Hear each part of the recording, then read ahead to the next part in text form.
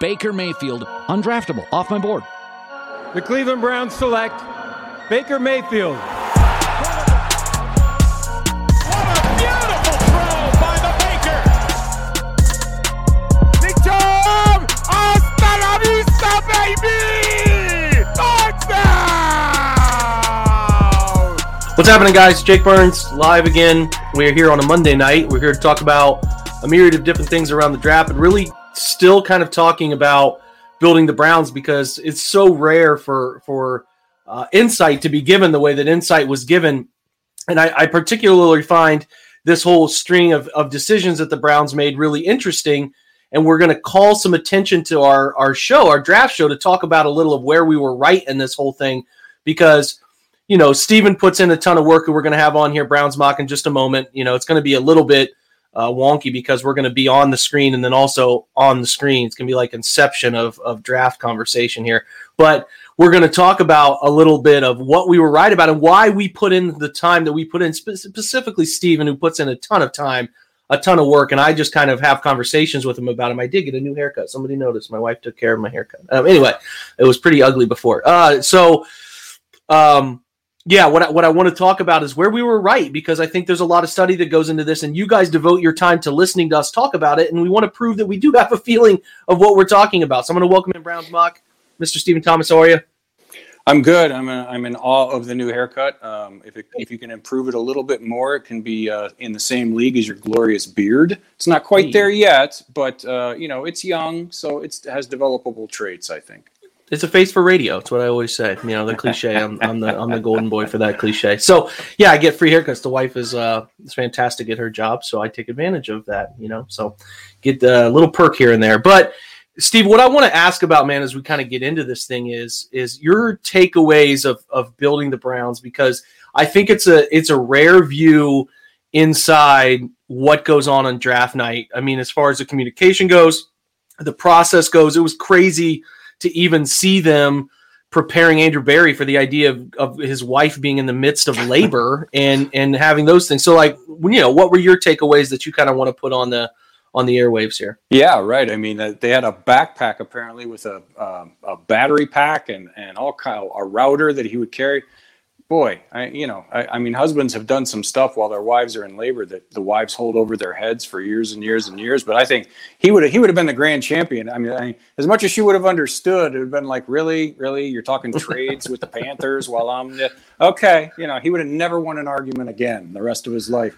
But no, I'm with you. I was surprised how much they showed. Now, obviously, they were very careful with their editing and everything, not to give away anything. We never saw anything in the background, no accidental shots of the board or, anything like that. But I think the raw emotion, especially for the JOK pick, I think they were as shocked as we all were that he was in that range. I don't think they ever expected him to get there. The impression that I got from the conversation they had on there was that they thought, maybe somebody they liked, had graded day one would fall into the range of the 40s or something like that. But A, I don't think they thought it would be JOK. And B, I definitely don't think they thought whoever it was would fall past 50. And so it's nice to know, like you said at the beginning, we want to talk about where we were right. It was nice to hear Depot and some of those guys say some things that, we basically said for months and months and said on our broadcast. So we're apparently interpreting their stuff right. And when we try to say things like, this is how we think they would do it, like we're trying to think like them, apparently we're at least, relatively close some of the time. And that's nice to hear. Well, let's get into that right now. Let's have that conversation, which is on day 2 coverage, we noted that if he kept falling, this is where it could get interesting. And this was your comment. And listen, we're low budget here. We're two guys with a camera and trying to figure out how to get audio to work. I have new software, so my system audio is not working. So I got to put my headphone in the case, and then the audio will play through my computer. And just be thankful we're here. So anyway, here we go. I want to play what Steven said about trading up, and then we're going to talk to you about what Dee Podesta said, who was way more focused in this thing than I thought he would be. He was a front and center focal point of this whole thing, which is awesome to see there in lockstep. But I want to play this for you, and then see if it sounds familiar. So hang on a second. Short system break, and we're going to play this. Yeah, I mean, JOK, obviously. Ojulari, if the knee thing is not real, they still need to find another edge, I think. Joseph Asai is still there. Apparently, we've learned from Lane, they've done a ton of work on Terrace Marshall Jr., so we know they like him quite a bit. It's all a question of where is the tradable range? You know, we were talking last night, estimating like 43, 44-ish. Was probably where it gets to the point where you don't have to give up a ton. Because right now, to get to where it is now, 36, 37, wherever the Eagles are, I mean, you're talking 59.91 plus, and I don't know that there's anybody that Andrew Berry loves that much. Now, you start to get into the early and then the mid 40s if some of these guys are around. Now you're starting to, I mean, whether or not a deal gets made is another story, but I think he's at that point going to be picking up the phone and at least checking in. But yeah, JOK, at this point, I mean, you and I said we would have been okay with him at 26. So if they can get him with a trade up at 44 or wherever, you'd be more than okay with that. So that's where it gets really interesting to me, is that you made this perfect call on this angle, and what was said from D Podesta was something along the lines of, when Jeremiah looked like he was going to, he was lasting. He got to pick 40 and 42, 44. We at that point thought it was probably time to start making some calls. And when we got closer to 50, we thought, okay, we just need to someone to say yes. Said he's in the range right now where, days ago we had deemed that was an acceptable price to pay for a player of his caliber. If they got to this area in the draft, we were fortunate that we got to 52 and, found a trade partner that he was still on the board when we got to that pick. So, hey, man, a lot of things you were saying were true. And you've been saying that, Steve, forever, which is essentially if they probably won't trade up from the early portion. They probably won't trade up from 26. And there's highlights of day one where Steve and I are talking. And I think the Titans are up. Jared asked the question. I'm not going to jump back to it just because it's like at the end of the Titans are picking. They ended up picking Farley. And they said, with who's on the board now, who would you pick? We both said Newsome. It just made too much sense. So, listen, we're not trying to be the people who ultimately self-retweet and do all those things and love up on it, but we have an idea of what they're thinking. And it's not rocket science. There were other people thinking similar things. We're not the only ones who threw out Newsome. We weren't the only ones who threw out moving up for JOK as he lasted. But it's like, okay, we do have an idea of the pattern by which they're going to do something. So that was really neat to see that we were pretty spot on with it. I personally, Steve, was not surprised by a pick. I know Brown's Twitter's been into Anthony Schwartz for a while. And again, huge shout out to Jeff Lloyd, our good friend at Locked On Browns, for saying he's going to be a Brown. That's my call-out shot. Like, that's really cool. They picked him at 91, and we all thought they wanted somebody with the speed. And you saw Stefanski in Building the Browns go, hey, B, that's huge. Like, they wanted him. There was like a clear desire to get him. Did they want maybe Nico Collins, who went a couple picks sooner? Maybe. But I think for the role that he fits, I think they were really genuinely excited to get him and add him to this team. And I think that, in my opinion, was a nice little insightful look at the offense. And again, we were right on. I wasn't surprised even until the James Hudson pick. And I get it now. I mean, I totally get it. But that was the first pick where I was like, okay, I guess I could see it. I needed to look at it, but I can see it. Was that kind of where you were too? I mean, I know we didn't expect to get JOK at pick 52, but we had talked about the range of an acceptable player, right? Right, yeah. And it was, I think even at the beginning of night two, when we looked at, we thought it was just a ridiculous amount of talent still on the board. We were like, oh, well, if this guy falls to 44 and that guy falls. And I think maybe we mentioned JOK at the top of the night, but I don't think any of us realistically thought it would happen. We thought, it would probably go Elijah Moore, JOK, Aziz in the first couple of picks. We thought they might move up for a guy. We thought for a long time that a trade up from 59 or 89.91 was more likely than a trade up from 26. But yeah, no, if you had said, hey, go ahead, make a bold prediction, they're going to trade up for JOK at 52, I would have said, keep your money. That's insane.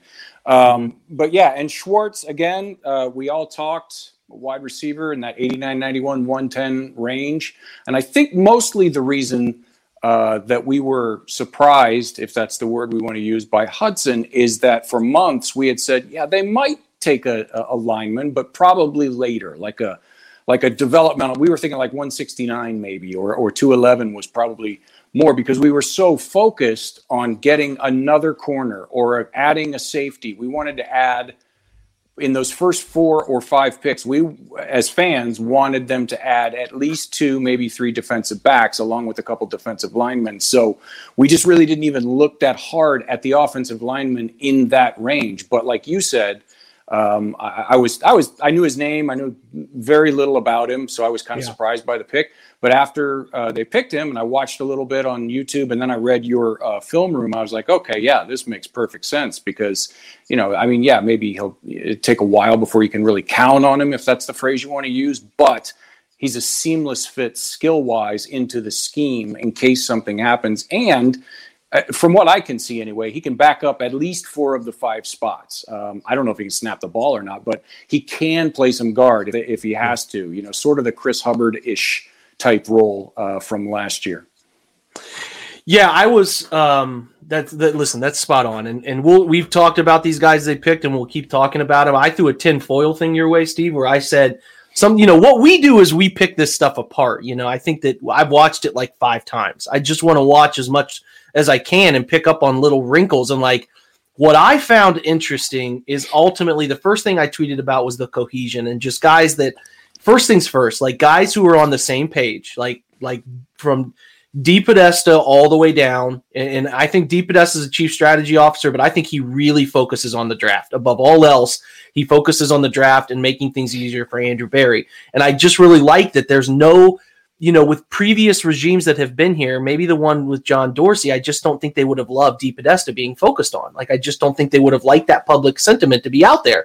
So when they did that, that tells me like these guys don't have egos. There's nobody cares about the spotlight other than winning football games. They want the players to be the focus, not having John Dorsey's got a lot of great things about him, but like he liked the attention. He made his own custom sweatshirts and he had his own outfit and like he liked the attention, So that's just the difference of this group from the past group. Is just they're just egoless people getting on the same page about what they want to do.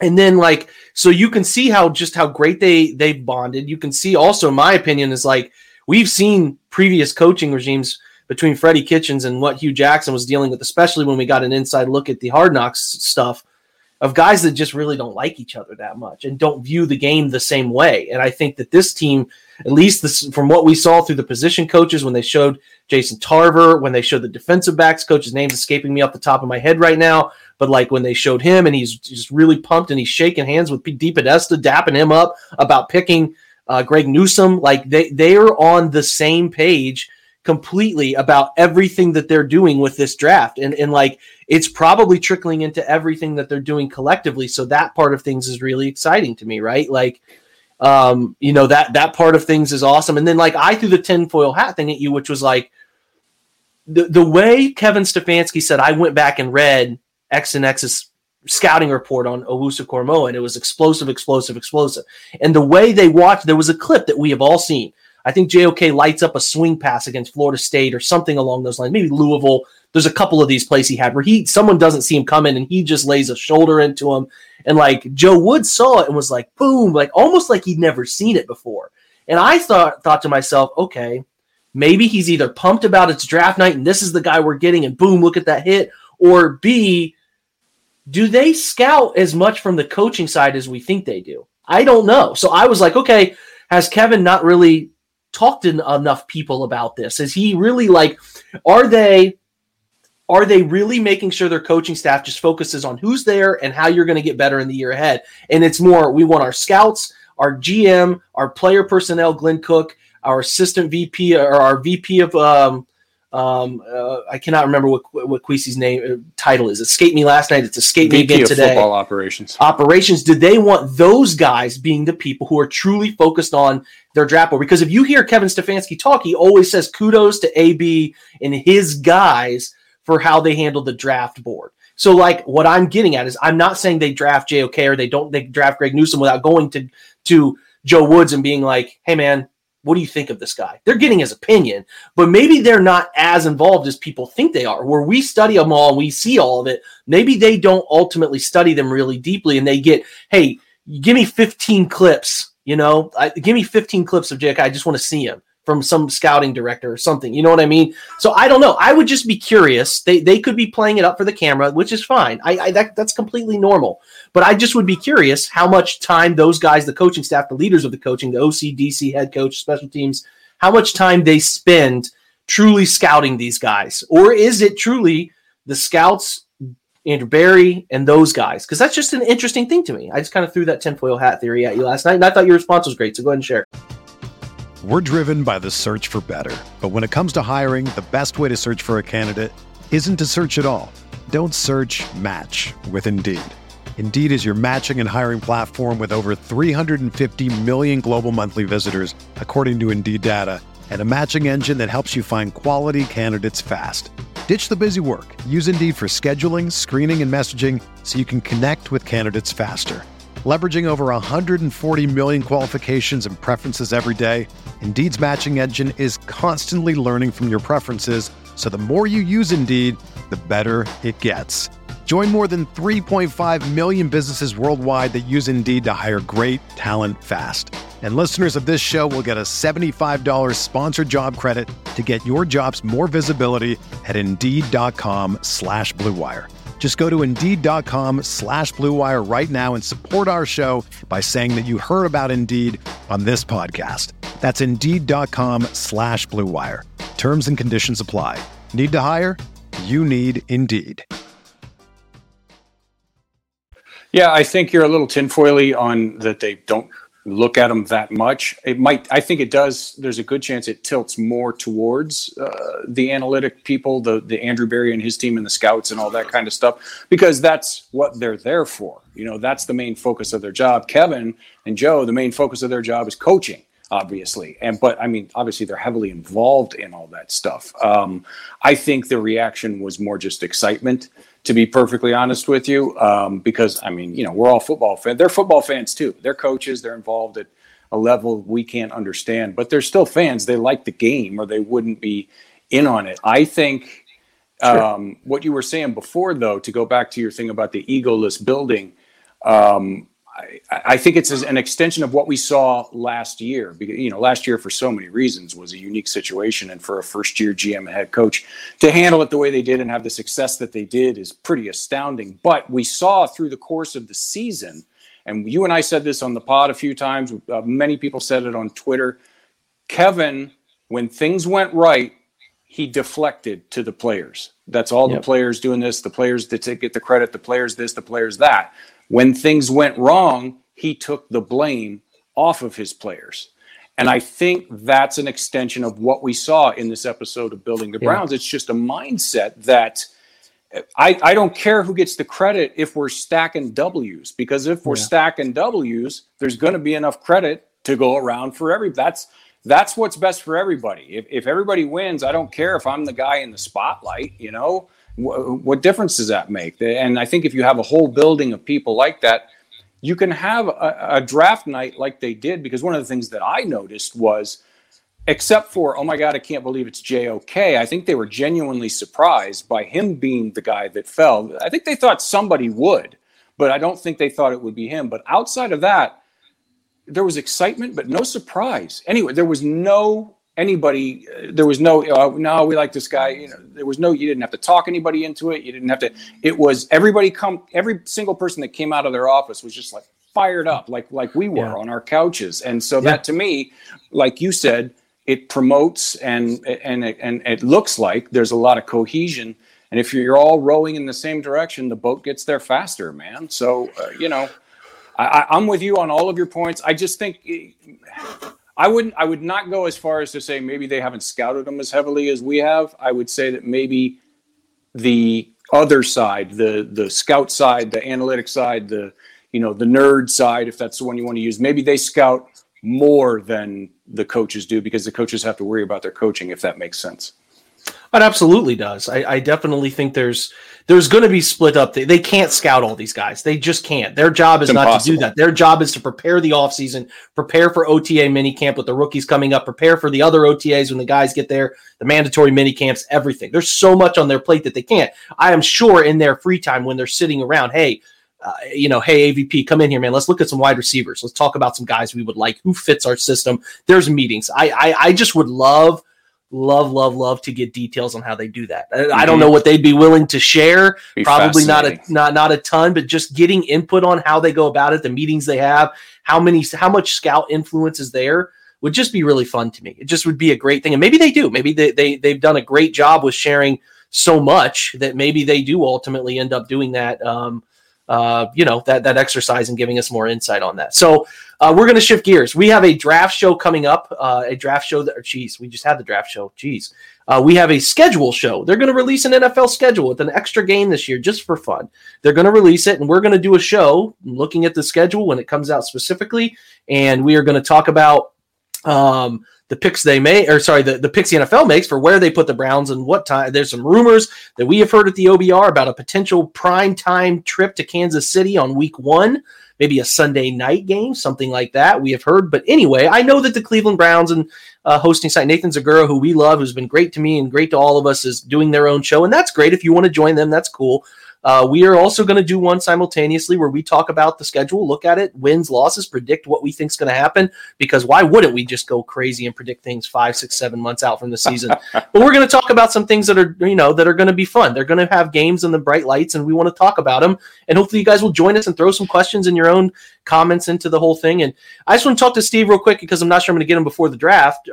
God, we talk about the draft too much. Talk about his opinion on the schedule before we get to the schedule, the opponent. So I just wanted just a couple games on there that really catch your eye. What you're most interested in this year? Well, all of them. I mean, I want to see which home games are at what time of the year, because hopefully, knock on wood, fingers crossed, all that other stuff, I can try to come back for one again this year. I didn't get the chance to do that last year, obviously. So the home games around the holidays, when I can wrap it into a trip with the family, would be perfect. But as far as the other stuff, I'm very curious about the Packers game for obvious reasons. Aaron has been in the news just a little bit, so they're an interesting team to watch. And if he does stick around, it will be a team that, if the Browns become what we all think they're capable of being, potentially somebody they could meet, out here next February in that big special game with the name that I'm not going to say right now. So that would be, at minimum, it would be an interesting measuring stick, especially if it's later in the season. Let's see where they stack up against the best of the best of the best. And that would be the same thing for the Kansas City game. Nothing like getting thrown into the fire and, not trying to stop that opening weekend loss streak. Let's make it as hard as we possibly can. But for me, also the Charger game, obviously, because, SoFi is like less than 45 miles from my house.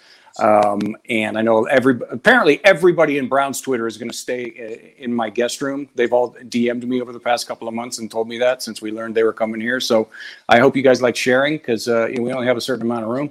But also I want to see the stadium, because it just looks ridiculous. I want to see that. But 2, to be able to see them out here, go to an away game with a fan base that, you never want to be the away team, but it's not like we're going someplace where they're going to throw bottles at us and we're going to get in a fight in the parking lot or anything like that.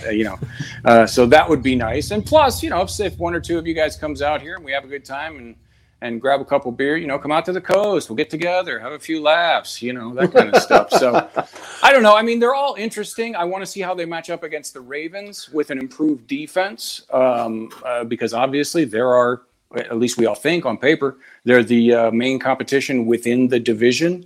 The AFC North teams are all fun just because they're similar cities and similar fan bases and that kind of stuff. But I don't know. Every single game is going to be interesting to me. And they have the Patriots, right?